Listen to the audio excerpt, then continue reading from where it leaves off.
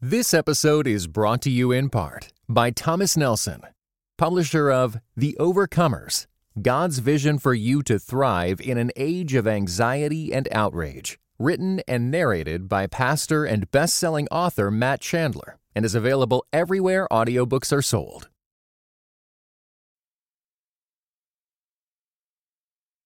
Today's episode of Quick to Listen is brought to you in part by Bloodline. Bloodline, the new book by Skip Heitzig, takes you on a journey to discover an up-close view of the cross, revealing God's ultimate mission to save you from sin's destruction.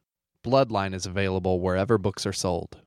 It is Wednesday, April 3rd, and this is Quick to Listen, where we set aside hashtags and hot takes to discuss a major cultural event.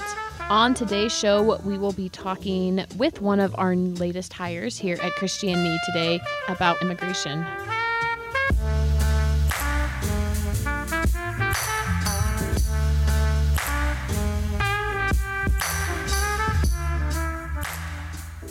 Really looking forward to this conversation. Thank you everyone for joining us this week. I'm Morgan Lee, digital media producer here at Christianity Today. I'm with my co-host, Mark Alley. Great to see you, have you in this room, Mark. Yep, good to be here. So we have one of our coworkers that is joining us today. Do you want to tell us a little bit more about her? Becca McNeil is CT's newly acquired Immigrant Communities editor. She lives in her hometown, San Antonio, Texas, where she has reported local, statewide, and national news in education and immigration in the likes of the Texas Tribune and the Christian Science Monitor. Her family, husband Louis and children Moira and Asa, now know more about these subjects than they ever wanted to, but are pretty good-natured about the whole thing, she says. Welcome, Becca. Hi, Becca. Thank How are you, guys. I'm doing very well. Very happy to be chatting with you guys. We are also really happy that you get to talk to us, and I'm sure we'll tease this more at the end, but we are just finishing our May issue right now, and from what I understand, you're the author of the cover story for that issue?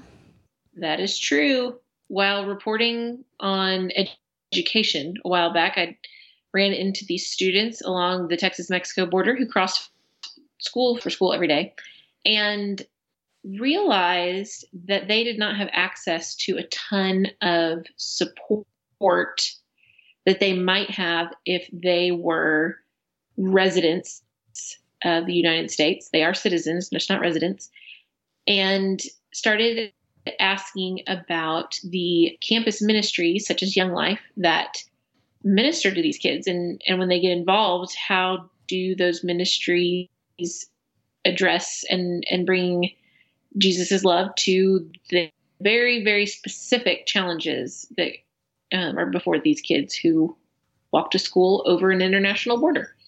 Well, I hope that intrigues everybody. Again, the issue is not out, but if you want to read it, it will be in the May issue. It was helpful for me, having been a long-time Young Life supporter. I sat on the Young Life committee here. I wasn't aware of their work there on the border, and I thought that was very, very good to hear about it. I'm hoping that it broadens people's view of Young Life, because it's not just suburban kids doing club on Monday night, but the stuff that they're doing is pretty nitty-gritty daily life stuff. This is not an episode about Young Life, but props to Young Life. We'll do that some other time. The ways that they've impacted a lot of young people super intentionally. But let's talk about immigration right now. So for the past few years, immigration has been in the news. And I think when I say that, obviously it's been in the news for a long time, but it's really, really, really robustly been in the news and been covered. And I think if you're a listener of this show, you've heard us speak about it a lot of times on Quick to Listen. So you've probably heard our episodes on family separations at the border, the loss of temporary protected status, or TPS, in this case for the Salvadorian community, and significant cuts to the refugee program. So thanks to a grant from a philanthropic organization that in this case wishes to remain anonymous, we have been able to hire a part-time editor of Immigrant Communities to explore a different dimension to the immigration controversies. And of course, that editor here is Becca. Her focus is not so much on the political dimensions of immigration, but as she was talking about in her story, or when she was talking about her story, as she hinted at, it's about the life of immigrant communities on both sides of the border, their challenges, their successes, and especially the role that Christian faith plays in these really tense immigration situations. So this week on Quick to Listen, we want to talk about some of the most pressing immigration stories and how they intersect with the church. In fact, how are Christians represented on all sides of the immigration issue or debate or controversy or whatever hot button word you would use there? So, Mark, as far as gut checks are concerned, like I've said, we have talked about this issue right now. I'm just curious, when you hear the word immigration, though, do you have some sort of visceral reaction that you feel, right now in 2019? Probably a little bit of tension, because that's when it is in the news. It's about tension, about the disagreement over policy, disagreement over how we understand people, especially from the United States who are coming from other areas to our country. But I'm going to switch the question just to say, when I heard that we were hiring someone for the specific task of immigrant communities editor, my heart soared, because as I've mentioned on my I probably mentioned, my wife works for World Relief, and one of her jobs is to help immigrants, refugees, whatever their status, asylees, find work in America. And so we've been invited to participate in some activities of the immigrant communities that are here in DuPage County. And when you enter into those situations, the situation all of a sudden becomes apolitical. It becomes very human. And you're meeting with people, with human beings. We went to the dedication of a church recently, in which I hardly understood any of the language, but it was just that put a whole different picture and feeling on what immigration is than simply people protesting at the border about this, that, or the other thing.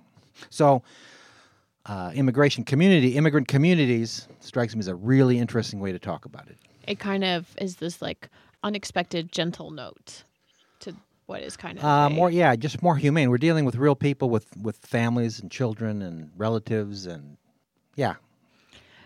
churches too. Yeah. What I was going to say for my gut check is that when I think about immigration right now, I, as someone who is not directly connected to most of these issues, feel a little bit burnt out.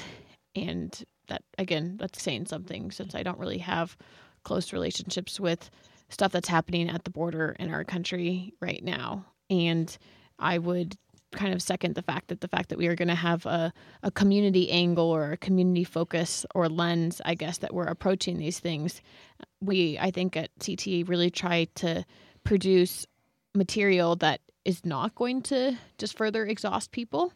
And so I think this is a way that, we're trying to be really thoughtful about how we approach it and how we can both paint stories really accurately, but also encourage people about this at the same time. Becca, I would love for you to kind of share with our listeners about how long you've been covering immigration and how you got into the beat originally. Most of my career has been as an education reporter, but I live in San Antonio, Texas. And so the joke was, when school's out, I cover immigration. We didn't mean it to be that way, but that just happened to be when all the big news typically broke about immigration. One summer, for instance, it was a truck full of young men and boys found in a Walmart parking lot in the middle of July. It was actually a very tragic story. The family separations happened during the summer. It just, for some reason, immigration news would happen during the summer. And then DACA also crossed over onto my beat as well. And so I ended up kind of covering both of those things. We didn't have an immigration reporter in my newsroom. And so I covered some of that. We split it up, but I did a lot of it because of the summer.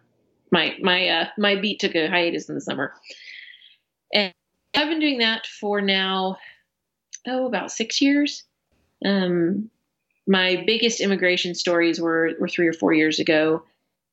And that kind of launched that into being more of a focus area for me.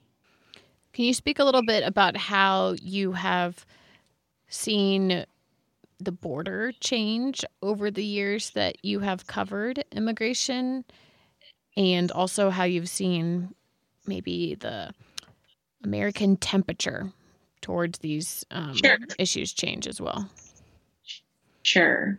Also, I'm going to go a little bit further back, or a lot further back than just how long I've been covering it. I've been watching the border change for decades as violence erupted along in the border cities in Nuevo Laredo and Ciudad Juarez, up by El Paso. That changed a lot of things for all of South Texas. It has been a very fluid border my whole life, and that began to change when I was in college and beyond. Those things started to change. And then By the way, can you just maybe explain what it means when you say a fluid border? I don't know exactly if our listeners who don't live on the border can picture that. Sure. Yeah, and that's actually a scary term for a lot of people because they imagine people coming and going without any kind of like check. What I mostly mean is that culturally, and people would go over for recreation. Like we would just go over across the border to eat and shop. We would go down it's actually many times a year down to the border cities to go across. We bought like all of our furniture, that kind of stuff. You just went back and forth a lot. Mm-hmm. And so U.S. citizens stopped going into Mexico in the big leisure numbers when I was in college. The border is still very fluid for people who work in one city or the other. You see this best in El Paso and Juarez. People commute like it's nothing. But and so in that way, there's still a fluidity, but it is more about necessity. It's more about you work on one side or you're taking care of a family member on the other side or something like that. It's not as footloose and fancy free, shall we say, going back and forth. So I wanted to just also talk about anything else that you think people who do not live in Texas in particular, or any other border states miss when they are trying to understand what's going on with immigration. Sure. Well, so let me put it this way. Oh, and one more change that has happened. I was going to say, since I have been covering immigration, what has changed is that it's become a political, it's something that people are talking about more politically, and the fear, actually our managing editor, Andy Olson, and I were talking about this the other day, that it used to not be so hard to get people to go on record. Years ago, people didn't mind telling you that their documentation status was in jeopardy or that they were undocumented, or and getting interviews with Border Patrol and government officials was actually not as difficult either.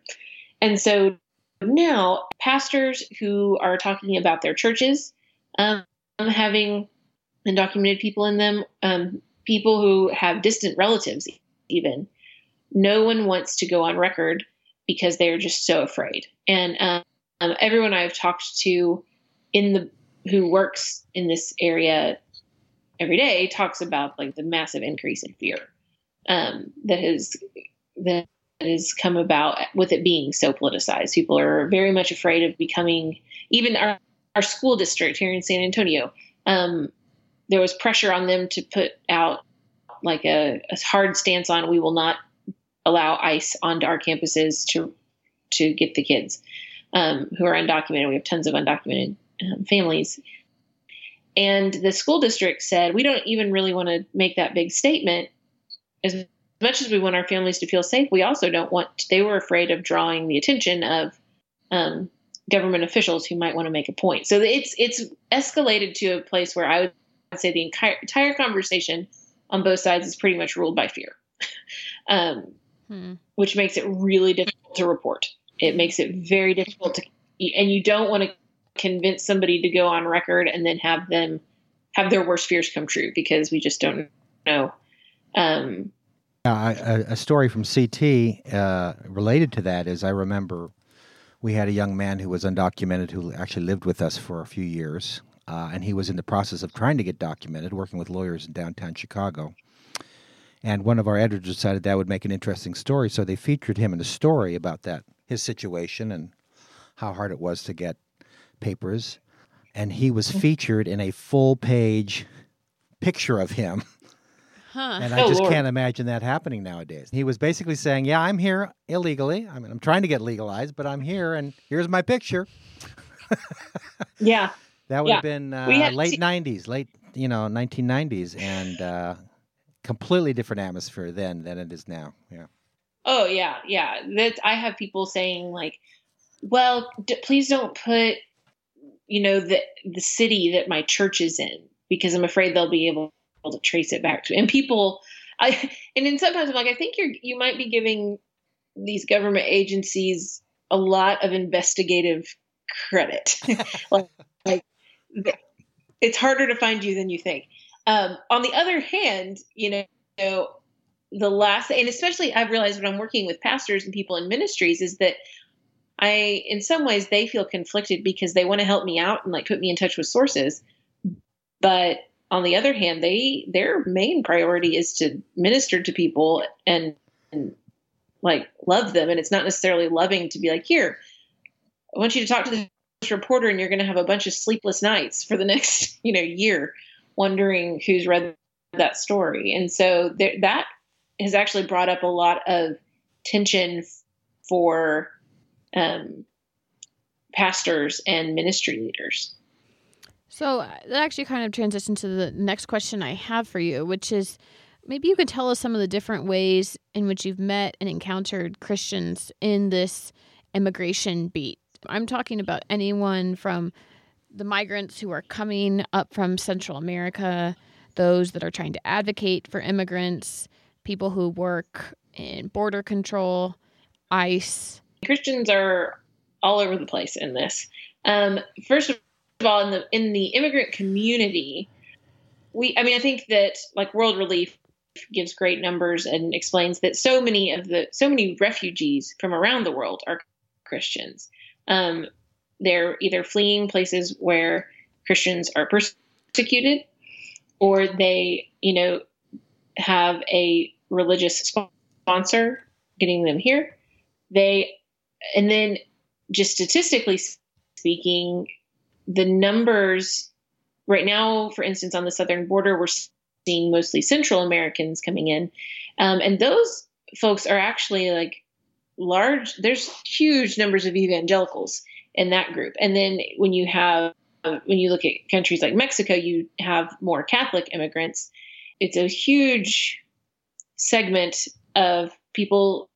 Another interesting thing about immigration being kind of a sleeper issue up until recently is that the government doesn't have a super robust, as we are witnessing right now, they don't like have a plan really for what to do for these people, these folks. And there's not a bunch of, it's not like public school, where the government runs schools. The government doesn't run refugee resettlement stuff. They contract that out. And most of the people taking those contracts have been Christian organizations. And they've come under some fire for that, because that also meant that they were the ones who were contracted to, say, receive the children who'd been separated from their families. And there's those who believe that Christian organizations shouldn't have agreed to do that. The Christians I've met who did take those kids and who did go ahead and uphold their contracts with the Office of Refugee Resettlement said that they wanted to ensure that those children who were in a traumatic situation were being cared for and were being loved in accordance with their Christian values, and that they were being protected and cared for. And so you have Christian organizations, and you also have people who are deeply compelled by their personal faith. I've met Christians in law enforcement, the police force and fire departments, and those folks will tell you they got into their job because they want to help people. And it seemed like a really practical way to help people.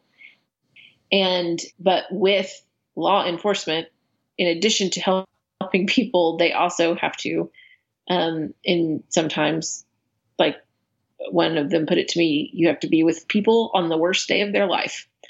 And I'm actually working on a story about that, about how do they represent Christ to the people who see them as the enemy?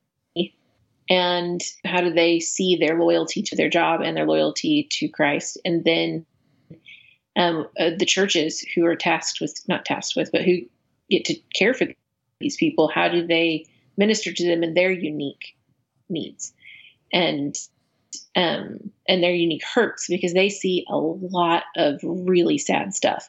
And I think there's been calls lately for more mental health and more staffing for such things for Border Specifically Patrol. for the law enforcement. Yeah, because they're overworked, and they find folks who have died on the journey often. The South Texas desert, Arizona desert, Southern California desert, you don't mess around. It's dangerous territory. And I think a lot of times by the time they get here, people are already fatigued. They're already pretty compromised in their health, and they were not bargaining for the Sonoran Desert or the Chihuahuan Desert. And so, yeah, Border Patrol does a lot of emergency care. Mm-hmm. Anyway, so those are all the, and I will say too that churches, like right now, San Antonio is one of the cities that is having this massive influx of Central American families. And my friends in town who are pastors are opening up their doors to their sanctuaries and housing people, and, finding showers for people to use and that kind of stuff. It is a all hands on deck right now. Today's episode of Quick to Listen is brought to you in part by Bloodline, a journey to discover an up-close view of the cross, revealing God's ultimate mission to save you from sin's destruction. I talked to author Skip Heitzig. Your book is actually structured in a pretty specific way. It sounds a lot like zooming out as far back as you could possibly get, like a Google Maps. Yeah. Why did you decide to structure it that way? I wanted to show the Bible. You can look at it from 30 miles, up in outer space, that there's one solid line that goes through the whole book as a theme. And if you forget everything else in it, don't forget that. I think that was Jesus' own approach. In Luke 24, after the resurrection, when Jesus appears to two disciples, it says, beginning at Moses and all the prophets, he expounded to them in all the scriptures the things concerning himself. He kind of went through thematically, but from the beginning all the way through to show his point. And so Bloodline takes that approach. To join the journey, visit thebloodlinebook.com. This episode is brought to you by Church Salary. Coming up with a reasonable salary range for church staff has never been easy. There are so many details to consider before setting compensation for church staff, and you're probably asking yourself questions like, are we paying too little or too much? What benefits do we offer employees? What's a reasonable housing allowance? Church Salary believes that offering competitive and fair compensation helps keep people in ministry. Using the expansive church-specific compensation database and powerful salary calculator tool, you can also make better compensation decisions so your staff can focus on their ministries. Start with Church Salary's annual membership today to run unlimited customized reports and get access to our member-only content. Ready to start making better compensation decisions? Get started at churchsalary.com.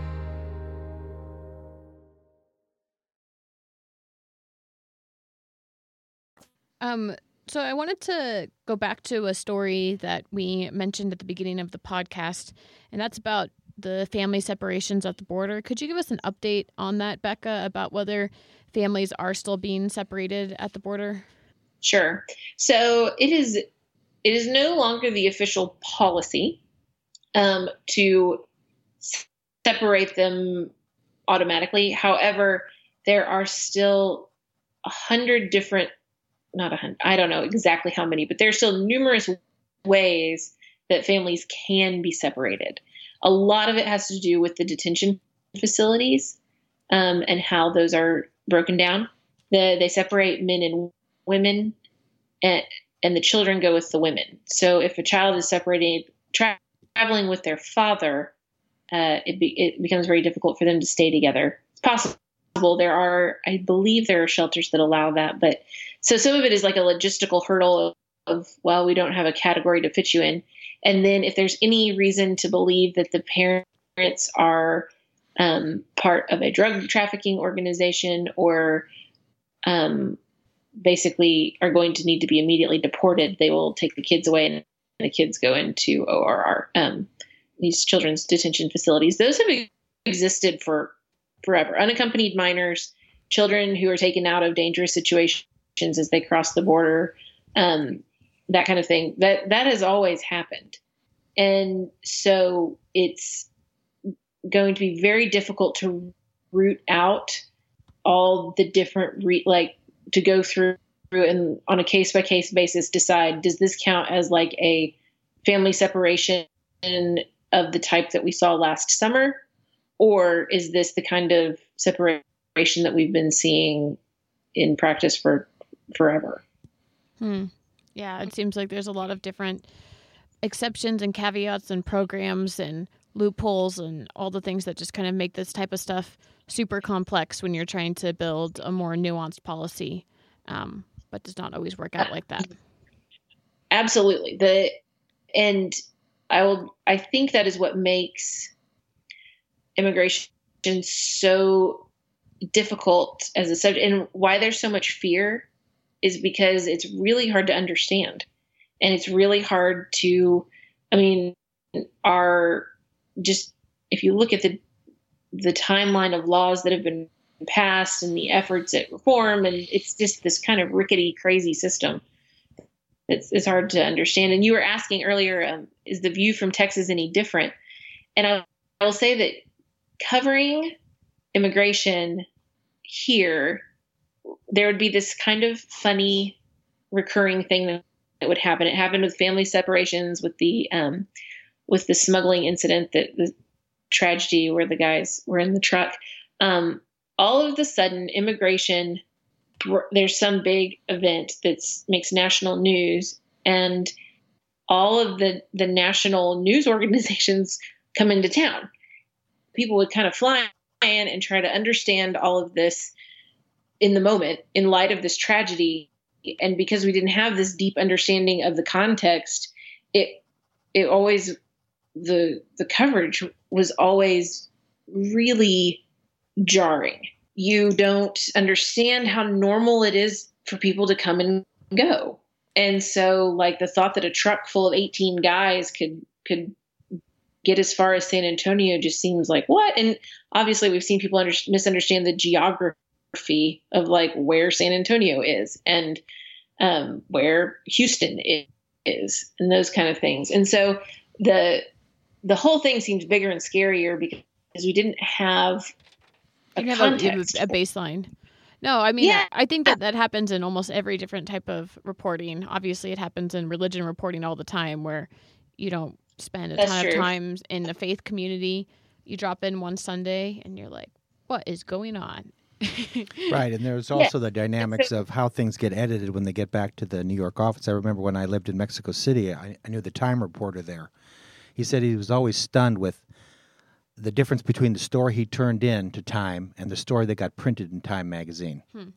Because the editors there had no sensibilities about some of the things he was saying, and they would try to simplify things to make it easier for readers and ended up misrepresenting the story. So you've got different layers of misunderstanding going on that makes it difficult to know what's going on a lot of times.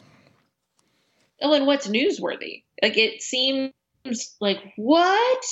When really it happens frequently. Mm-hmm. I think when people first hear about students crossing the border to go to school, I mean, I know the first time I heard about it, I was like, oh my gosh, that's a huge story. And then about 5 seconds later, they were like, yeah, lots. It happens all the time. Super normal. Always has happened. Not a big deal.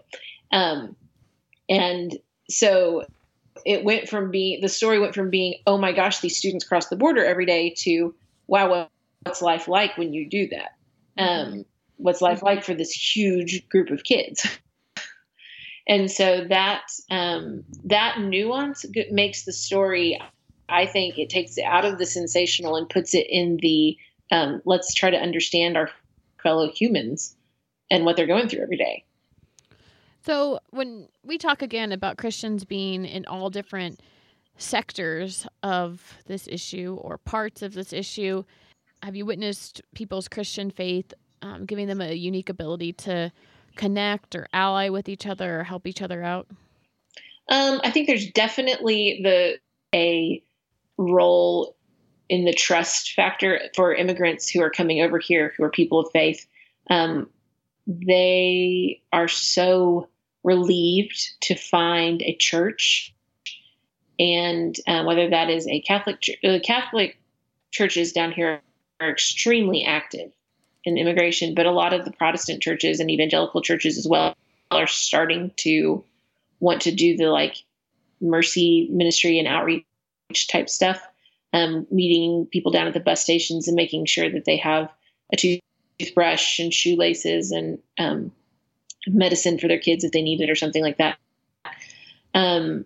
There's become a lot of opportunity for mercy ministry. And so the immigrants themselves are very comforted when they encounter people of faith, I think, because it's a little softer. It's a lot softer than, the Border Patrol and ICE and those folks, they're not going to, they can't legally do a lot of the softer human care stuff, but they also often don't because for other reasons. And the little human kindnesses of here, use my cell phone to call your sister, or are you hungry? Do we need to stop and get you some food? The churches don't have all the rules and regulations, and they're able to do a lot of that humane stuff.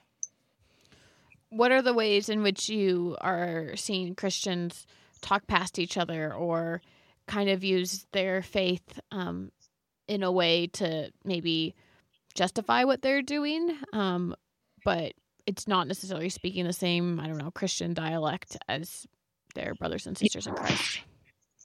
Well, the funny part about the whole thing is that you really do have Christians on the leading ends of both poles on this issue.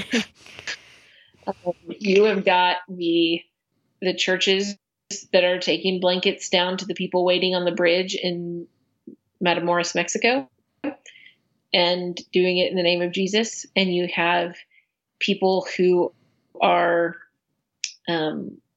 evangelical churches where they are not open to having undocumented immigrants in the church because they feel like that is living in sin.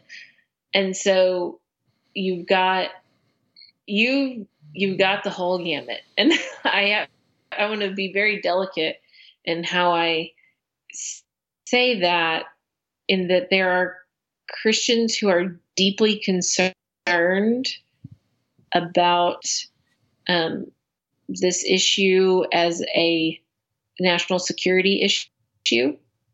And there are those who are deeply concerned about it as a mercy and humanitarian issue.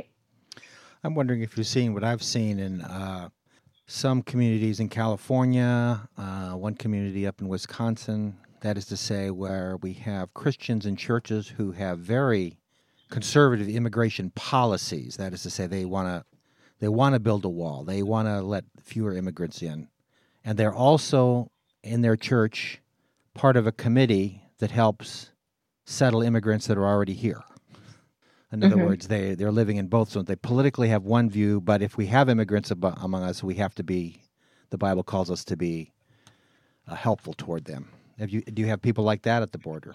Absolutely. I would say that's in the cities on the border, that's like that's a very common stance, is I don't like it, but I'm certainly not going to turn away somebody who's dying of thirst on my front porch. Yeah. And then you see also a ton of compassion for refugees and asylees who are part of the legal processes by which those people get here. because asylum seekers are following the law. Those who are, if you find someone who's wearing the ankle monitor and waiting for their day in court, like they are following the law. And there's a lot of compassion for those people. Like, even if the person takes a pretty hardline stance on legal is legal and illegal is illegal, those same people often are like, okay, well, once it is legal, game on. I'm ready to come and help you and serve. So there you go. That's the border for you right there. Yep. It seems like it's actually a little bit less angry there than maybe the national discourse around this topic is. Yes. Well, no, that's not true. It is less angry in that everyone is talking about it, not just the angry people. The angry people are still here. Mm-hmm. And people are angry and people are scared. And those emotions, I don't want to say that like down here, it's just like, whatever. However, it is such a reality. It is so prevalent, and it is such a practical thing of like, we don't have time to be angry. We're bringing blankets. We're bringing yoga mats for people to sit on the ground, that kind of thing. We're trying to help. Or how could I be angry? 7 people I know are in that situation, and all of them have different stories, and I love them. You know people who do the work, people in law enforcement. CBP, Customs and Border Patrol, hires within the community. So, like, those guys grew up with undocumented people. And it is it's so common that it's not so much that people aren't angry or aren't afraid. It's that they're also everything in between. So, Becca, I'm curious, what are ways that either you're seeing Christians helping others listen, or helping each other listen to the other side, or what are ways that Christians ought to be helping each other listen to the other side? So there is a pastoral effort, I think, among pastors who begin to engage this work. Basically, once a pastor opens up their doors to asylum seekers who've just been let out of detention, or refugees, once they start getting involved in like the refugee welcome program and that kind of thing, once you open your doors to these people, often they stay open, and they realize like how rich the work is, and they enjoy doing it, and their congregations get really into it.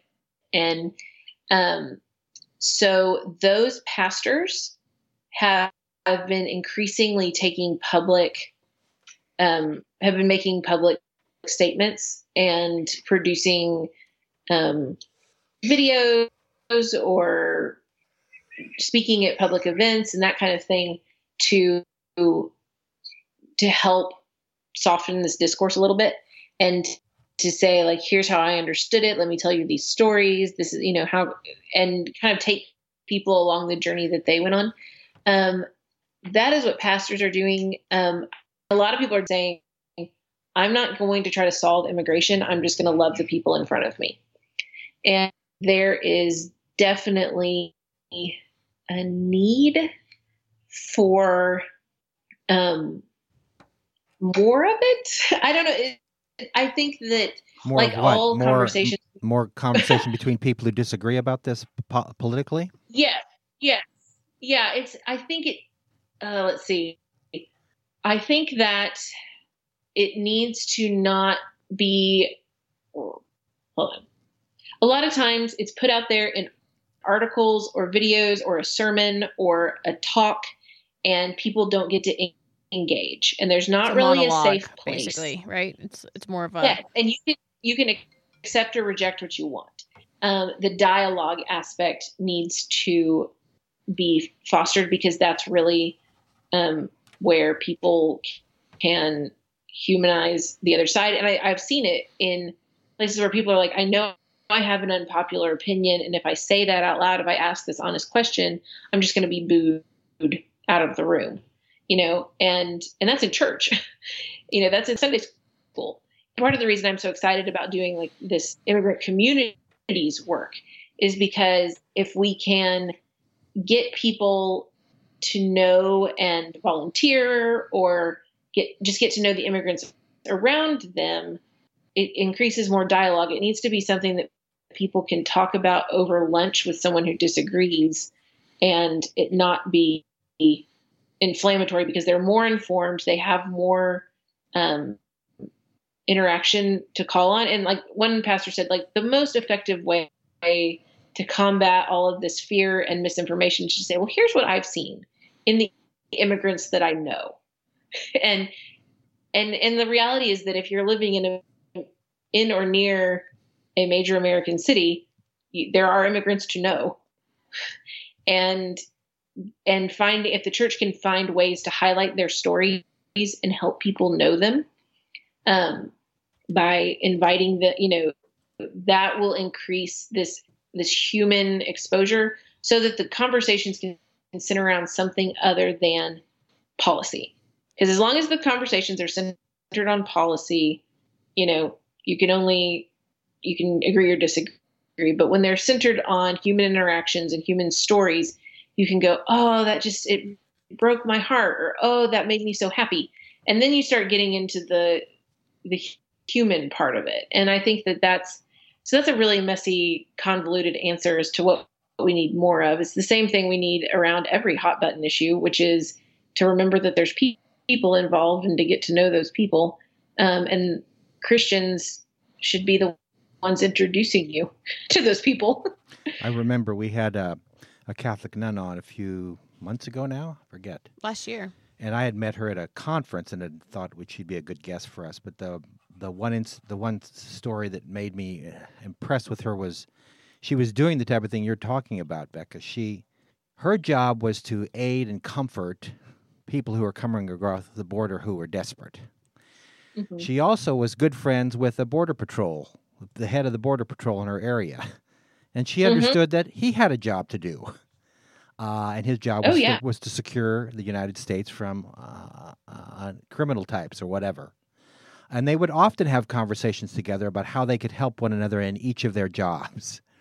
In other words, they each understood that and it was immaterial what their political views were. They each had a job to do in regard to this specific issue, and they wanted to work together as much as possible so they each could be successful in the areas that they were supposed to be successful in. And that struck me as a really good illustration of how, while we're deciding what the policies should be, we can still be humane and generous toward one another and toward the people who are suffering.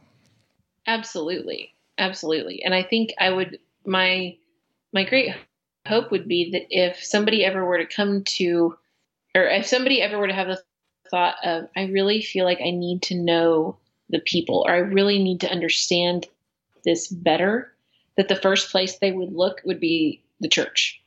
And right now, honestly, like the church is so in the mix as far as the mercy and compassion that they could really do that. Like when people say, I want to understand this better, I want to meet these people, I send them to churches who are doing the work. And I hope that there's more and more of that, as opposed to sending them to an immigration lawyer or an advocacy organization. I love sending them to the church because I know that they're going to just meet the people and see the human to human interaction. Well, thank you so much for this rich discussion, sharing your own approach, Becca, and giving us some of your analysis. Anyone who has feedback for this can tweet at us. We're at CT Podcast, or they can send us an email at podcast@christianitytoday.com. This podcast is made possible by everyone who subscribes to our magazine. One of the articles in this most recent issue of CT is one that's written by a former Christianity Today employee, Andy Crouch, who wrote about transhumanism. Mark, were you on the episode a couple of years ago when we talked about transhumanism?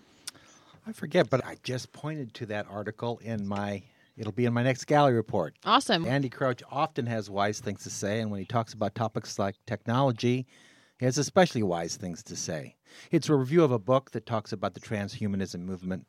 what I like about the article is not just, oh, those transhumanists, they're really weird and they've got strange ideas about what it means to be a human being, but there are moments when the finger is pointed back at us and how we participate in a kind of a mental subculture that makes transhumanism possible. Stronger, better, faster.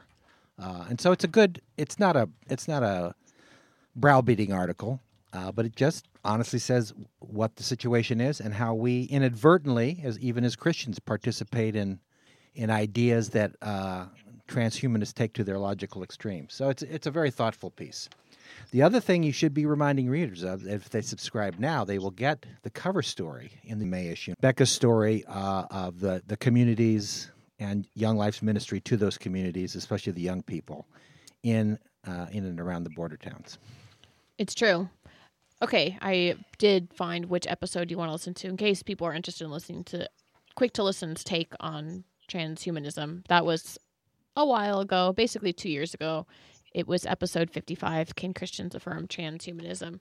But we also recommend you read Andy Crouch's article in our April issue, and we recommend that you read Becca's article, which is going to be in our May issue. And all of that is possible by becoming a subscriber of Christianity Today, and that is at orderct.com/quick-to-listen, orderct.com/quick-to-listen.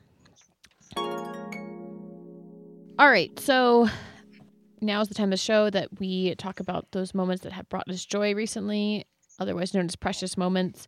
Go ahead, Mark. Sunday night, call from my son. You have another grandchild. Number 6 for me. So that was a special. And then there were lots of, I think what was that fact, of course, is a precious moment. But we were on a group chat, so there were lots of reactions from my daughter and son-in-law in New Orleans and my daughter and son-in-law in West Chicago, and everybody saying how cute. This is the one thing I still don't. I understand culturally that all brides are beautiful and all babies are cute, but when a baby is first born, objectively, they look like they're suffering. But because it was my grandchild, she was cute. I mean, evolutionarily, they're supposed to be cute, so that we want to keep them alive. They have. Exactly, yeah. Because otherwise they're too exhausting. So welcome to the world, Julia Joy. Oh, we got a name, JJ. That's cool. All right, Mark, so you talked about the Gallery Report a couple seconds ago.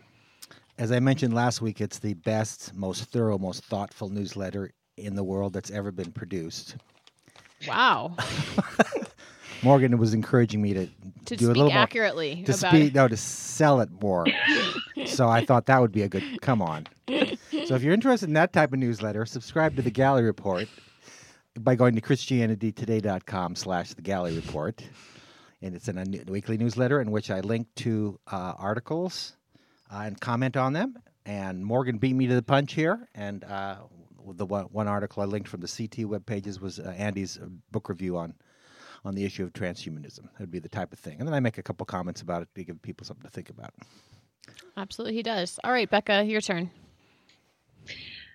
So my daughter, keeping on the theme of our progeny, my daughter turned 5 last week, and the precious moment, in addition to her absolutely chaotic birthday party, was at their school. They do what's called the Walk Around the Sun, and they hold a little globe and they walk around the sun. And each time they get to all the way around, we say, okay, when Moira, my daughter, when she was 1, what did she like to do? And we get to talk about her when she was 1. And then she walks around again. They say, okay, now she's 2. And we talk about what she liked to do when she was 2. And it is, I mean, as a mom, I'm just like crying the whole time because I'm thinking about her growing up. But it's a very sweet time where she gets to hear us tell stories about her, and her little friends at school get to, giggle and laugh and have fun with stories about her growing up. And, so that was my precious moment in watching my little person make her 5 trips around the sun. That's great. What a great story. I want someone to do that for me. There you go. I don't remember the first 10 years of my life. We don't want someone to do it for me. For like the 12-year-olds? Yeah. Because that's a lot. Yeah, especially for some of us who are in our retirement age years. Yeah, but you would love that. I mean, if people knew had stories for you, Mark, for when every you were year. Like, yeah. Oh my gosh, I would be bored. You would not.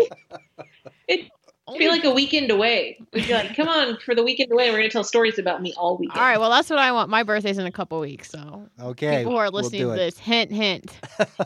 Walk around the sun. Exactly. All right, are you on social media? Do you want to tell people where they can find you on Twitter? Sure. I am at Becca McNeil How do you spell Becca on Twitter. and McNeil? Oh, sorry.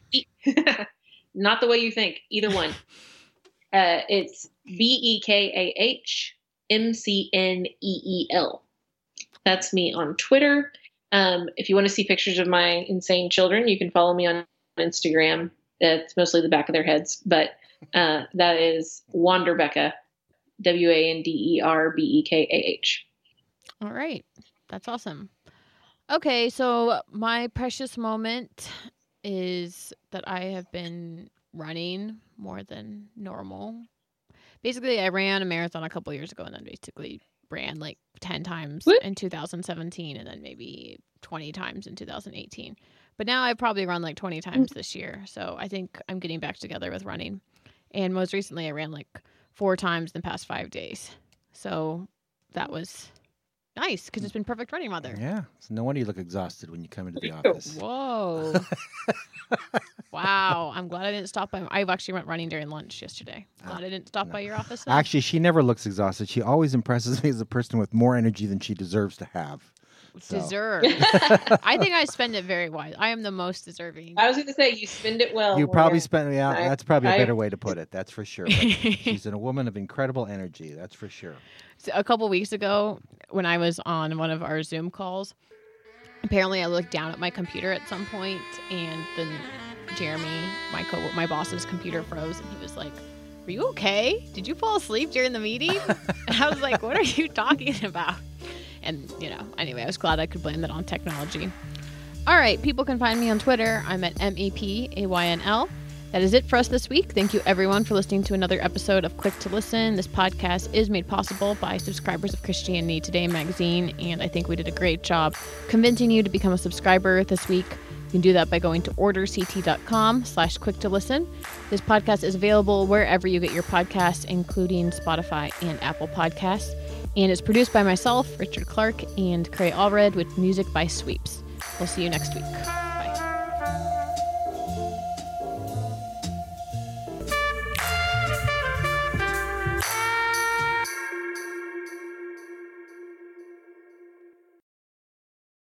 This episode was brought to you in part by the Enneagram and Marriage Podcast, an outreach dedicated to bringing joy, strength, intimacy, and purpose to couples seeking growth.